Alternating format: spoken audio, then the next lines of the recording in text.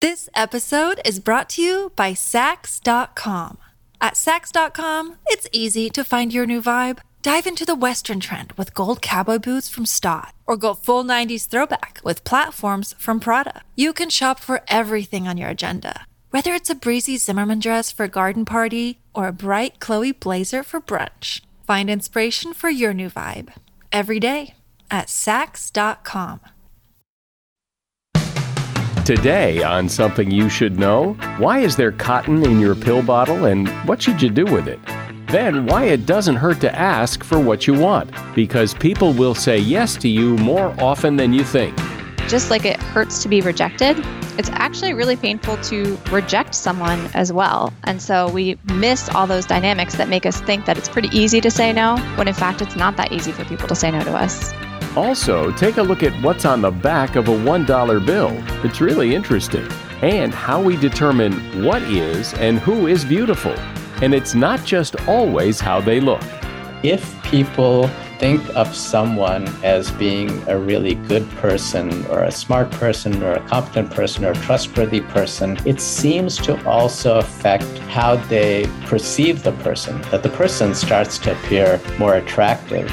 All this today on Something You Should Know.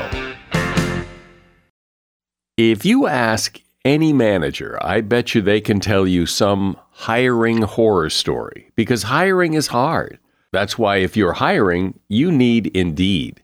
Indeed is your matching and hiring platform with over 350 million global monthly visitors, according to Indeed data, and a matching engine that helps you find quality candidates fast.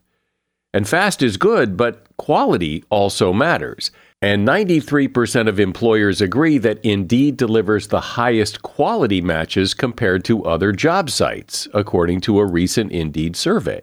So why leave hiring up to your every so often, once in a while, try to do the best you can approach to hiring when Indeed gives you a proven system that works? And so many potential candidates, you're bound to find the right person. And listeners to this show will get a $75 sponsored job credit to get your job more visibility at Indeed.com/something. Just go to Indeed.com/something right now and support our show by saying you heard about Indeed on this podcast. Indeed.com/something. Terms and conditions apply. Need to hire? You need Indeed. Something you should know. Fascinating intel, the world's top experts, and practical advice you can use in your life. Today, Something You Should Know with Mike Carruthers. Hi, welcome to Something You Should Know. How many times have you gone and grabbed a bottle of pills for your headache or some prescription pills you're taking, and there's that cotton ball in there that you have to get your finger in there and pull it out? You probably have some theory as to why it's there in the first place. Maybe it has to do with moisture or something. Well, would you like to know the real reason that cotton ball's in there? According to the Wall Street Journal, Bayer started putting cotton balls in their bottles of aspirin in the early 1900s, and the reason was to keep those powdery pills in place so they wouldn't get knocked around in the bottle and break apart. If they did, that could lead to improper dosage, as patients would try to piece those broken bits back together to form a full pill. But the pills today are coated, and actually Bayer stopped putting cotton in its aspirin bottles in 1999. Other companies continue the practice, and the reason they do is because we expect it. The National Institute of Health actually recommends that you remove any cotton stuffed in your pill bottles, as that fluffy ball of cotton could draw moisture into the container. And that is something you should know. You most likely have the power to influence other people far more than you think. You could get people to do things for you more often than you ever imagined. How do I know this? Meet Vanessa Bonds. She's a social psychologist and professor of organizational behavior at Cornell University, and she is author of a book called You Have More Influence Than You Think: How We Underestimate Our Power of Persuasion and Why It Matters. Hi, Vanessa. Welcome. Thanks for coming on. Hi, thanks so much for having me. So explain how it is we have more influence than we think. In my research, one of the ways that I show that we underestimate our influence is that we tend to think when we ask someone to do something for us that they're more likely to say no to us than they actually are. So we've run a bunch of studies in my lab where we've basically sent participants out into the world to ask people for things. So they'll ask, for example, for small favors like, will you fill out a survey for me? Can I borrow your cell phone to make a call? Or they might ask for charitable donations. And before they go out and do this, we ask them, how many people do you think are going to agree to this request that you're about to make? Then they go out and do it. They actually test out their influence and find out that many more people, in fact, twice as many people as they imagined, actually do agree to do these things. And so they come back to the lab, they're completely sort of blown away by how much more influence they actually have than they imagined. And as you said, the question is, what do we do with that? So now we've just learned that people are more likely to agree to things than we might think.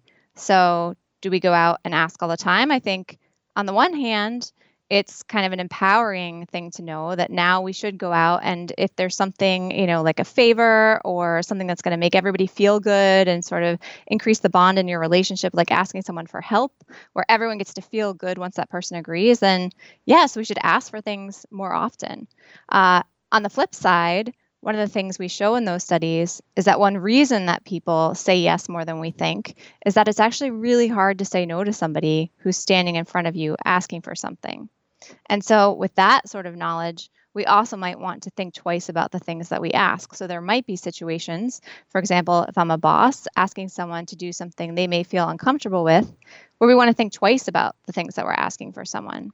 So the takeaway is kind of twofold when we sort of recognize this influence. One, we want to use it more in certain situations because we have it and we should feel more confident and empowered to use it. But if we do have that influence, it also comes with a certain degree of responsibility. So we also want to think twice in certain situations and maybe hold back it from time to time. With great power comes great responsibility. Exactly. I think that's from Spider-Man. It is from Spider-Man. That's right. You said something, though. I want to go back because this is like jumped off the page at me. Well, it's a podcast, so it jumped out the headphones at me. That people are twice as likely to say yes. Twice as many people will say yes to things than we think. That's right. And we've shown that in so many studies. So at this point, we've had thousands of participants in our studies ask 15,000 people from the last time I did this calculation where I actually added up all the studies we did, 15,000 people for different kinds of requests. And they can range from, as I said, simple things like, will you fill out a survey? Can I borrow your phone? To bigger things like asking for donations. In one study, we had our participants ask another person to actually escort them 3 city blocks. This was in New York City, and they were trying to find this building that was kind of hard to find. And they would ask people, they would say, I'm trying to find this building, but I keep walking over there and I can't find it. Will you just take me there? And in that case as well, they thought people would be about half as likely to agree to escort them 3 city blocks to this building as people actually were. So we said, you have to go out and get one person to do this for you. They thought they would have to ask like 6 people, but they only had to ask a few people before one person would agree to do this. And so people seem much, much, much more willing to do things for us than we might imagine. But I imagine a lot of it has to do with the ask, what you look like when you ask, how you ask, what you say, all of that has to play a role. So what's fascinating in our studies is that indeed, those things play a small role. And we actually don't see it in our studies. We don't see big differences, but we do know from other research in social influence that there are certainly things that play a role. So for example, if I ask someone and I dress kind of like them, and so they think I'm kind of similar to them, they're more likely to agree.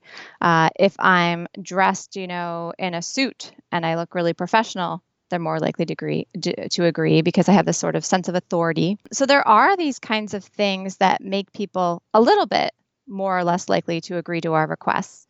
But actually, those differences are relatively small when you compare them to the difference of what I think is going to happen when I ask versus what actually happens when I ask. So what we find is that 90% of the participants in our studies make this error where they think they're going to be rejected more than they actually are, which is a huge effect. And the fact that on average they do this by twice as much, so that they sort of overestimate the rejection by twice as much, that's a much bigger effect than sort of these little things that change the actual amount of compliance. So we tend to focus so much on how to get someone to say yes. And we think that we have to ask in a very particular way, and all these sorts of factors are going to matter a lot. Like we have to use a very specific script. But in fact, those things make tiny differences, and the ask is the biggest part. And that's partly because we're so focused on how to get someone to say yes, and we forget that, in fact, it's often really hard for people to say no. When people say yes, apparently much more often than we think they will, do they regret it? Do people say yes because they're feeling pressure, or do they say yes because they really want to help? That's a really important question. And what we find is that, for sure, some people agree to help because they are just more sort of pro-social than we might think, and they're more happy to help. And there's other research that shows that as well. But in fact, we also agree in the moment because it's just really hard to say no. And if you imagine that you're sort of standing there and someone comes up to you and they're like, oh, my phone died. I really need to make this important call. I just borrow your phone. And you're standing there looking at this person. It's really hard to find the words to say no. And there's this sort of pretense that if I say no, it's going to insinuate something about this person, that I don't trust you. It's going to insinuate something about me, that I'm not a good person or a helpful person. And so people really do sort of just feel pressured in the moment. But the interesting thing is, when it's something like being helpful and you hand over that phone and that person makes a call and they're so grateful and you feel kind of good about it, we pretty quickly convince ourselves that the reason we did it, even if we did it because we were like not able to find the words to say no, we quickly convince ourselves that actually, that made me feel good. That made that person feel good. And I probably just did that because I'm a really good, helpful person. So when it's something like that, where everyone sort of walks away with this warm, fuzzy feeling of, exchanging help, then people don't really feel as pressured. They reframe the situation.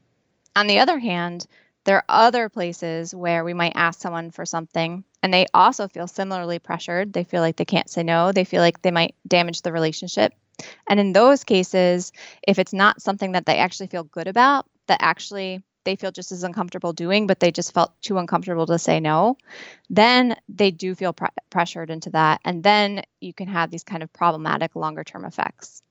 What about the difference, though, if any, between what you're talking about, which is going up to strangers and asking them to do something, as opposed to asking a friend to do, asking your neighbor to drive your kids to school because your car broke, or, where you're asking someone who you have a existing relationship with versus going up to a stranger and saying, will you walk me 3 blocks to this building I can't find? That's another great question. And we've actually done some studies to look at that. And what we've looked at is both whether friends and strangers are different in terms of how likely they are to agree, and also what we think, what our intuitions are about friends, what a friend versus a stranger would be likely to say. And so in some studies, we had our participants either go and ask strangers to do sort of this tedious task. We gave them a jar of beans.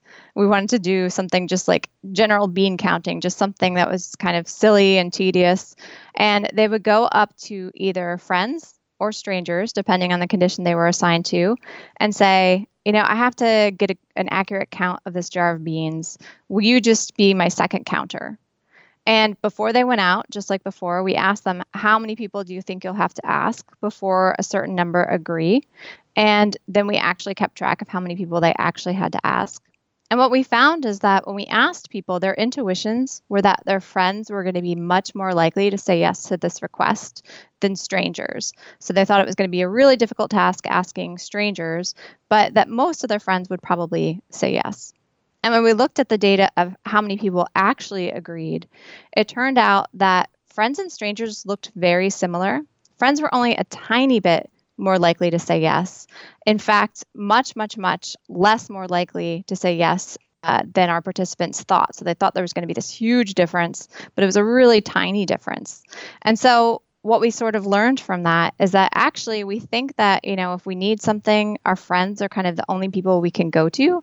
But in fact, in many cases, strangers are also quite willing to do things for us. And that might be, you might not be asking strangers, obviously, to pick up your kids or drive them somewhere or something that, is more sensitive like that. But in lots of other situations, we might want to go to, a stranger or a colleague we don't know as well for some help. They might be the best person to ask. And we think because we don't have a close relationship with them, that's going to affect how likely they are to agree to help us out. But in fact, that doesn't play as big of a role as we tend to think. We're talking about influence and how to get people to do things for you. And my guest is Vanessa Bohns. She's author of the book, You Have More Influence Than You Think. This episode is brought to you by Saks.com. At Saks.com, it's easy to find your new vibe. Dive into the Western trend with gold cowboy boots from Stott, or go full 90s throwback with platforms from Prada. You can shop for everything on your agenda, whether it's a breezy Zimmermann dress for a garden party or a bright Chloe blazer for brunch. Find inspiration for your new vibe every day at Saks.com. Another day is here, and you're ready for it. What to wear? Check. Breakfast, lunch, and dinner? Check. Planning for what's next and how to save for it? That's where Bank of America can help. For your financial to-dos, Bank of America has experts ready to help get you closer to your goals. Get started at one of our local financial centers or 24/7 in our mobile banking app. Find a location near you at bankofamerica.com/talktous. What would you like the power to do? Mobile banking requires downloading the app and is only available for select devices. Message and data rates may apply. Bank of America N.A., member FDIC. So, Vanessa, it would seem to me that a lot of this has to do with what you're asking, the ask. I mean, I can't ask a stranger to drive me to the airport at 4 o'clock in the morning or help me move, but I could ask a friend that. And I would think, because that's a pretty big ask, that most strangers would say, no, I'm not going to drive you to the airport. That's right. The context of the things that are sort of normative to ask friends and strangers are definitely different. And once we start, going around asking strangers for sort of crazy things, in those cases, we might not find these effects. But I will tell you that we have had our participants ask strangers for some crazy things. So, for example, in one study, we came up with this task of asking people to vandalize library books. And so we took books off of my bookshelf, and we put these little codes on the binding so that they looked like library books. And we had our participants go into libraries and ask random strangers, hey, I'm playing a prank on my friend. They know my handwriting, but I really want to write the word pickle in this library book and pen. And so they would hand a stranger the pen, this presumed library book, and people in those cases were much more likely to agree to this request than our participants tend to think that they would be. So more than half of the people they asked actually did this, again, because they felt so awkward saying no, even to this request that was, pretty unethical and something that they really encoded as something that they felt uncomfortable with and didn't want to do. So when we asked our participants to record what people said when they asked them this kind of crazy thing, the people they asked would say, I don't think we should do this. I think we might get in trouble for this. And in the end, they clearly didn't want to go along with this. But at the same time, it was so uncomfortable for them to actually say no to this person that so many people agreed. So you're right that there's certain requests that don't really make sense. You wouldn't ask a stranger for a ride to the airport, most likely. But at the same time, I think the sort of sphere of things that we can ask people for and that they would say yes to is probably bigger than many of us think. How important is the why? And what I mean by that is, I remember hearing there were studies about this. I just don't remember the details. But basically, if you run up to the front of the line at Starbucks and say, do you mind if I cut in here? People are going to say no. If you run up and say, I'm late for my flight, or my baby's in the car, or you give a reason why you need to do this, people are much more likely to say yes. That's right. So the studies you're referring to are some classic studies by Ellen Langer. They were done in the 70s, but they were actually recently replicated. So we know that they were pretty accurate. And this is what she found. She basically had people, as you say, cut in line. And in this case, there was a line of people waiting to use the copier. Yeah, that's what it was. It was the copier. Yeah. That's right. Right. So they would go up to people and say, hey, can I cut in line? And then they would give a why. So there were 3 conditions. There was one condition where they gave no why. They just said, hey, can I cut in front of you and use the copier? And another condition, they said, hey, can I cut in front of you and use the copier because I'm in a rush? So there's your why. I have a reason. It's because, I'm running late for something. And then the third condition, they cut in front of people and they would say, can I cut in front of you because I need to make some copies? And what she wanted to see is how sort of mindfully people process requests. So saying because I need to make some copies is actually a totally nonsensical why, right? Everyone in that line needs to make copies. Right. And so it just doesn't even make sense. It's not an actual justification. And what she found, though, is that it didn't matter that the people who said, can I cut in front of you because I need to make copies, were just as effective at getting into that line. And it was over 90% of people let them cut, as the people who said, because I'm in a rush, who had like a legitimate excuse. And her conclusion is basically that we process these things mindlessly, that as long as someone has sort of a basic script, we just kind of go along with it. And one of the things I like to point out about that is that when we process things mindlessly, we overwhelmingly seem to process them in a way that leads us to agree. So over 90% of people were letting people cut, even though they were kind of barely thinking about this. So we tend to think, at the default that people have is no, that like at the heart of it, people are resistant to doing things for us and that we have to sort of overcome that resistance and get to the yes. But in fact, our default tends to be yes. Why do you think it is, since people do say yes more often than we think, why do we think they won't? What is it in the asker's, what's going on in the asker's mind that makes them think it's going to be no, when if they look back on their life and when they've asked for things, probably they got yes a lot? Why do we always go to the negative? There's a couple of reasons that people don't seem to learn from those experiences because, as you said, we all have asked people for things and had them say yes.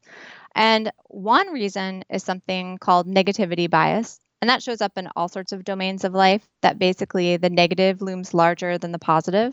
And so when we have a negative experience, it just, we have a very long, intense memory for that negative experience. So every time we've asked someone for a little thing like, a seat on the train or just for a small favor and they've agreed, we kind of forget that pretty quickly.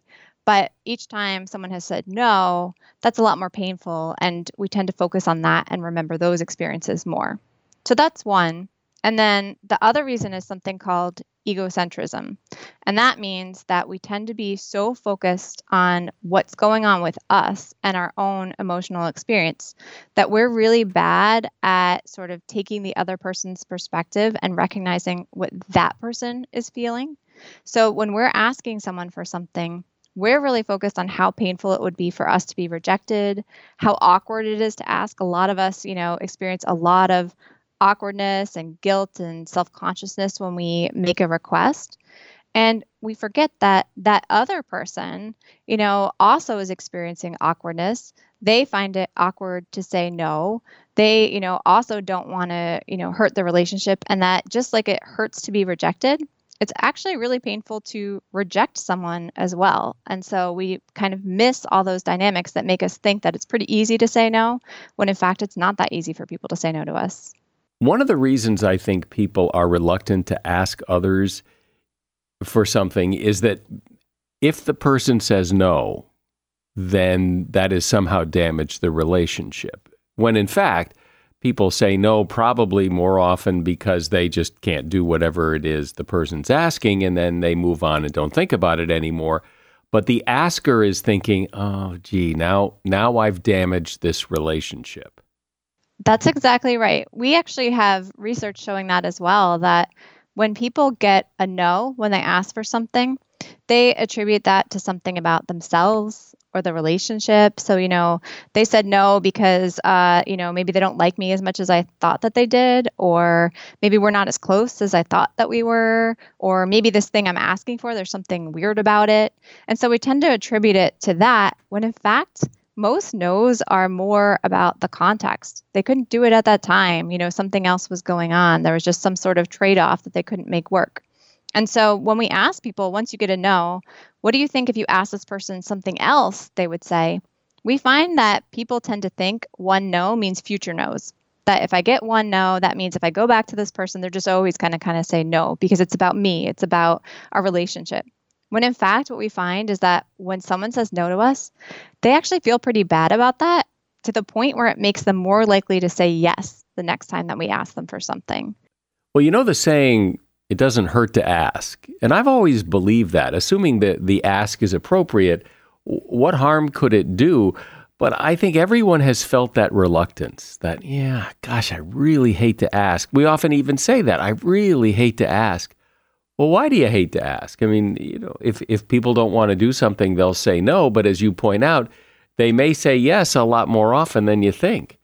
My guest has been Vanessa Bohns. She is a social psychologist and professor of organizational behavior at Cornell. The name of her book is You Have More Influence Than You Think: How We Underestimate Our Power of Persuasion and Why It Matters. And there is a link to that book at Amazon in the show notes. Thank you, Vanessa. Thanks, Mike. This has been great. When you need mealtime inspiration, it's worth shopping Kroger, where you'll find over 30,000 mouth-watering choices that excite your inner foodie. And no matter what tasty choice you make, you'll enjoy our everyday low prices, plus extra ways to save, like digital coupons worth over $600 each week. You can also save up to $1 off per gallon at the pump with fuel points. More savings and more inspiring flavors make shopping Kroger worth it every time. Kroger, fresh for everyone. Fuel restrictions apply. Families have a lot going on. Let Ollie help manage the mental load with new cognitive help supplements for everyone 4 and up, like delicious Lolly Focus Pops or Lolly Mellow Pops for kids. And for parents, try 3 new Brainy Chews to help you focus, chill out, or get energized. Find these cognitive health buddies for the whole fam at ollie.com. That's OLLY.com. These statements have not been evaluated by the Food and Drug Administration. This product is not intended to diagnose, treat, cure, or prevent any disease. We use the words beauty and beautiful to describe people as well as places and objects. And when we see something or someone we consider beautiful, it catches our attention. But why? Why are we so drawn to beautiful things and beautiful people? Well, here to discuss this and take us all on a journey into the world of beauty is Anjan Chatterjee. He is professor of neurology, psychology, and architecture at the University of Pennsylvania. And he did a really interesting TED Talk that's available on YouTube about how your brain decides what is beautiful. He also writes for Psychology Today on their website. Hi, Anjan. Welcome to Something You Should Know. Thank you for inviting me, Mike. So when I look at someone, or I look at a landscape, or I look at a smartphone and say, oh, it's so beautiful, what am I saying? What does that mean for something to be beautiful?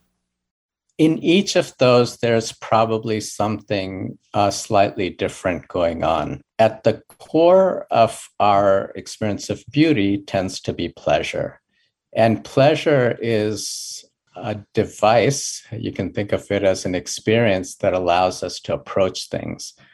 So very fundamental and elemental aspect of all mobile organisms is you approach something or you avoid something. And the question is, as organisms get more and more complex to the point of humans, what are the kinds of things that drives an approach? And pleasure is one of those things. So let's take the example of faces. There are certain features that people have discovered that tends to make the apprehension of faces beautiful. These tend to be faces that are broadly symmetric. If they're completely symmetric, which you can do digitally now, it gets a little weird. But in general, faces that are symmetric are regarded as more attractive. Faces that are averaged, and this is a curious thing, which is if you take, say, 64 or 16 or 32 faces and you average them, you take their geometric mean, so you get a face that is the average of all of those features. almost always the averaged face looks more beautiful than any of the individual faces that contributed to this. And this is something that Galton at the end of the 19th century discovered completely serendipitously and has been replicated many times. And then the final aspect of faces, we think, and this is specifically for heterosexual norms, the effects of estrogen, the kind of effects that estrogen has on women's faces, and the kinds of effects that testosterone has on men's faces in terms of affecting features are also generally regarded as beautiful. And what are those features? For estrogen, it tends to be for women with larger eyes, with narrower chins, fuller lips. For men, it tends to be the kind of classic Dick Tracy square jaw, heavier brow, those kinds of features. Well, it's normal to talk about people's beauty as it relates to their face, but there are a lot of things that go into the decision that this person is beautiful. It could also be, the way they're dressed, or are they really skinny, or are they very heavy? And all of that goes into the pot to determine if someone is beautiful, whether you realize it or not. I mean, all of that is going on in your assessment, right? Sure. We also apprehend bodies the same way. You could also argue that the way someone sounds, their voice can be beautiful. People who work in radio and podcasts like you typically have very beautiful voices. And so all of these things are happening simultaneously. And our brains are very quick at apprehending all of this. Even before we're aware of our responses, our judgment that someone is beautiful, our brains are responding to this in an automatic way. But they're combining all of this information. And ultimately, this is all about mating and making babies, right? I mean, that's the purpose of all of this. That is the purpose when it comes to facial beauty, and when it comes to facial beauty in physical beauty, particularly in young people, which is what there has been most work on.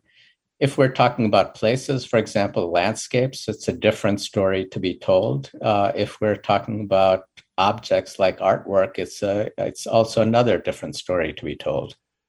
So tell those stories. Maybe not tell the whole story, but briefly, what's the point of that? Make the connection. Yeah, so the connection, again, for landscapes, the evolutionary argument is that the kind of landscapes that provide both safety and nourishment are what we end up finding beautiful. Historically, it has been argued that the way African savannas look, and there's a buzzword that academics use, a phrase, prospect and refuge.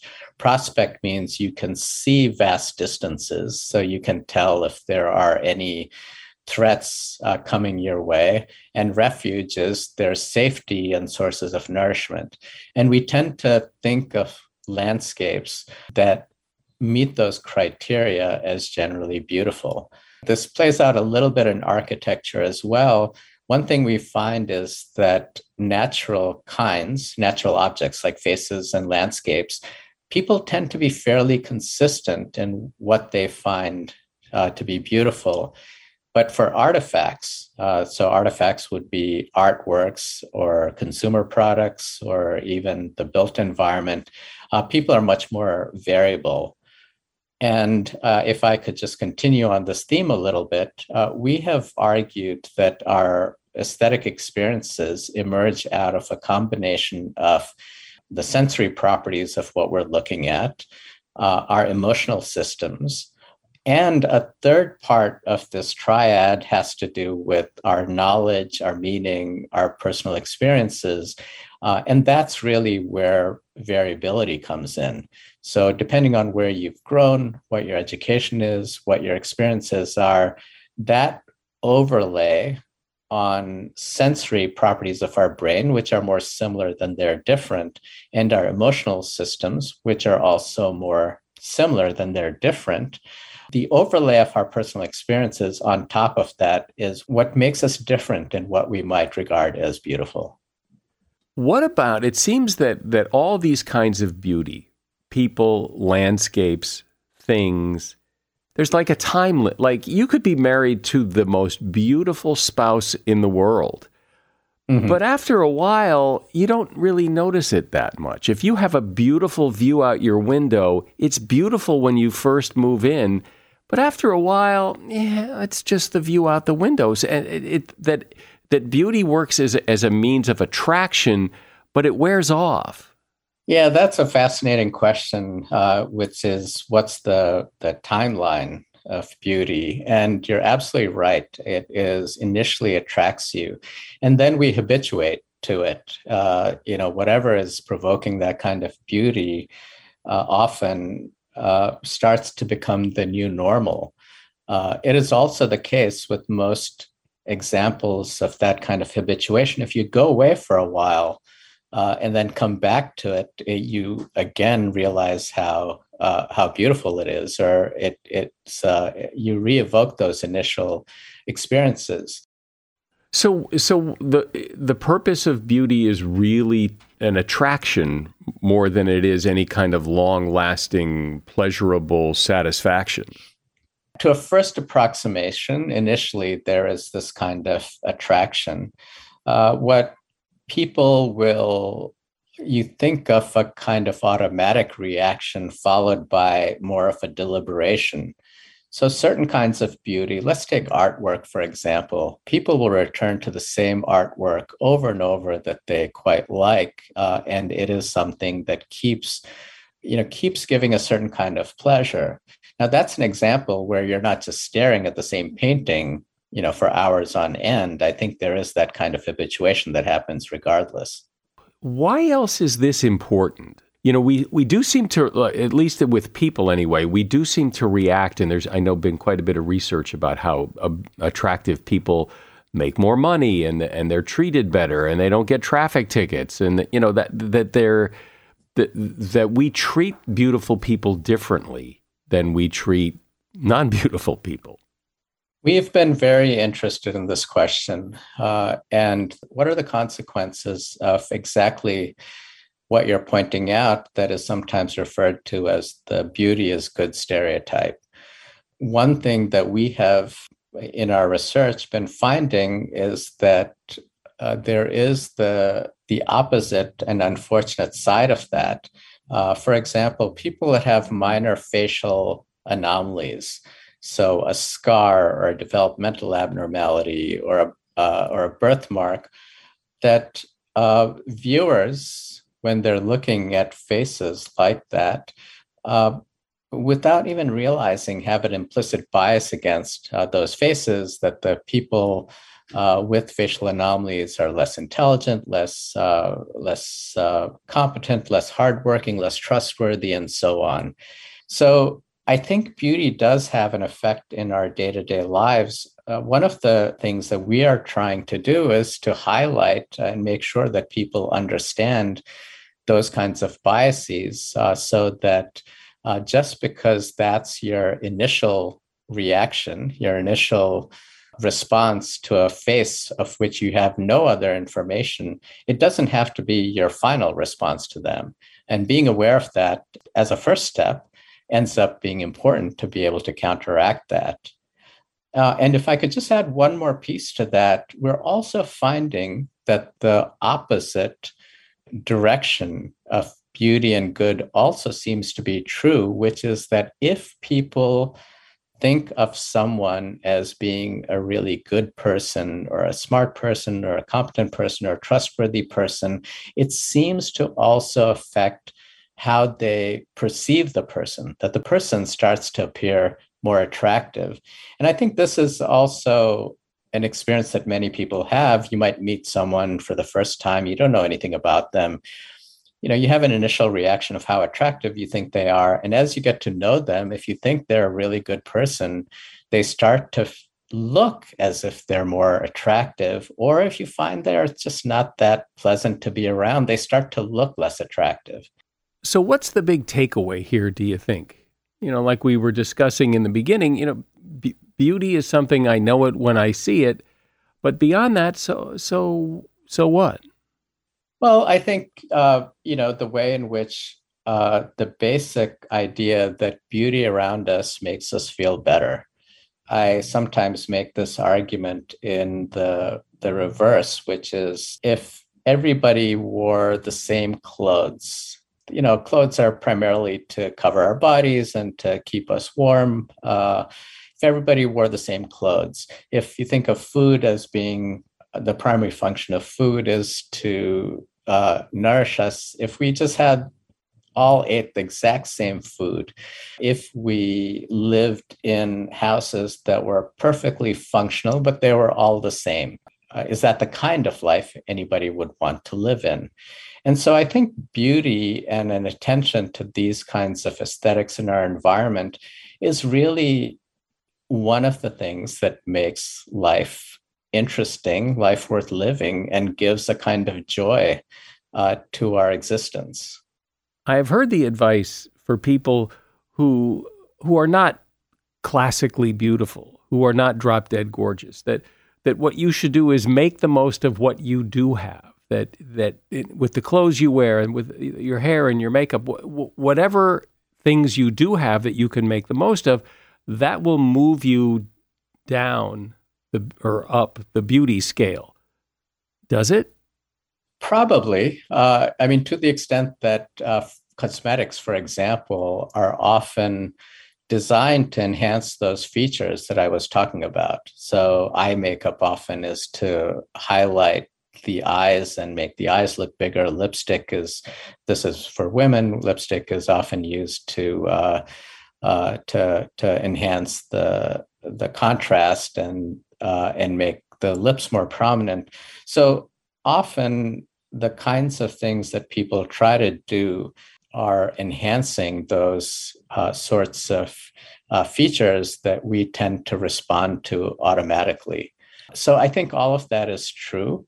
As I was saying, that being a good person makes you, over time, appear more attractive to other people. That's also something you can do. But at the same time, it would be like, I love watching basketball, for example. I'm 5'9". There's no way. I'm pretty athletic. I was a decent track and field person, but there's no way I could ever be a fantastic basketball player. There's just certain physical limitations. And I think the same thing is true with this kind of beauty, which is there are things you can do to get better, but an average looking person is never going to be a supermodel. And we all come into our lives with a set of limitations, and that is one of them. Well, we often see, because we notice when it's not the case, like if some gorgeous person is with somebody who looks to be out of their league, like there's no way, that we do seem to find people that tend to be in our league, that we find them. Is it that we find them attractive, or we tend to not look outside our league? So your observation is exactly right. There are some differences. So these are all heterosexual norms. When women or when men are asked about who they find attractive, they put physical attractiveness often at the top of their list of what they find attractive or what they're looking for in a partner. For women, and this has been shown across several cultures, attractiveness is certainly important. Physical attractiveness is certainly important, but it's not necessarily the top of the scale. So it might be power, it might be wealth, it might be the ability to provide resources tends to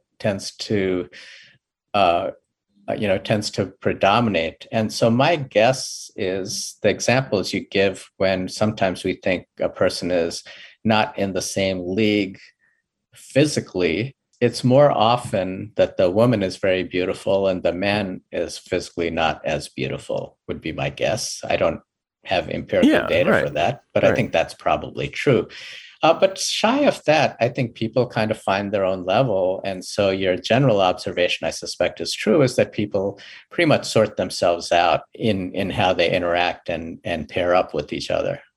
Well, it's interesting to get your insight into this, because we think we know what's beautiful and what goes into our decision of what's beautiful, but there's a lot going on under the surface, as you point out, that, how good we think a person is can make them more or less attractive. It's really interesting.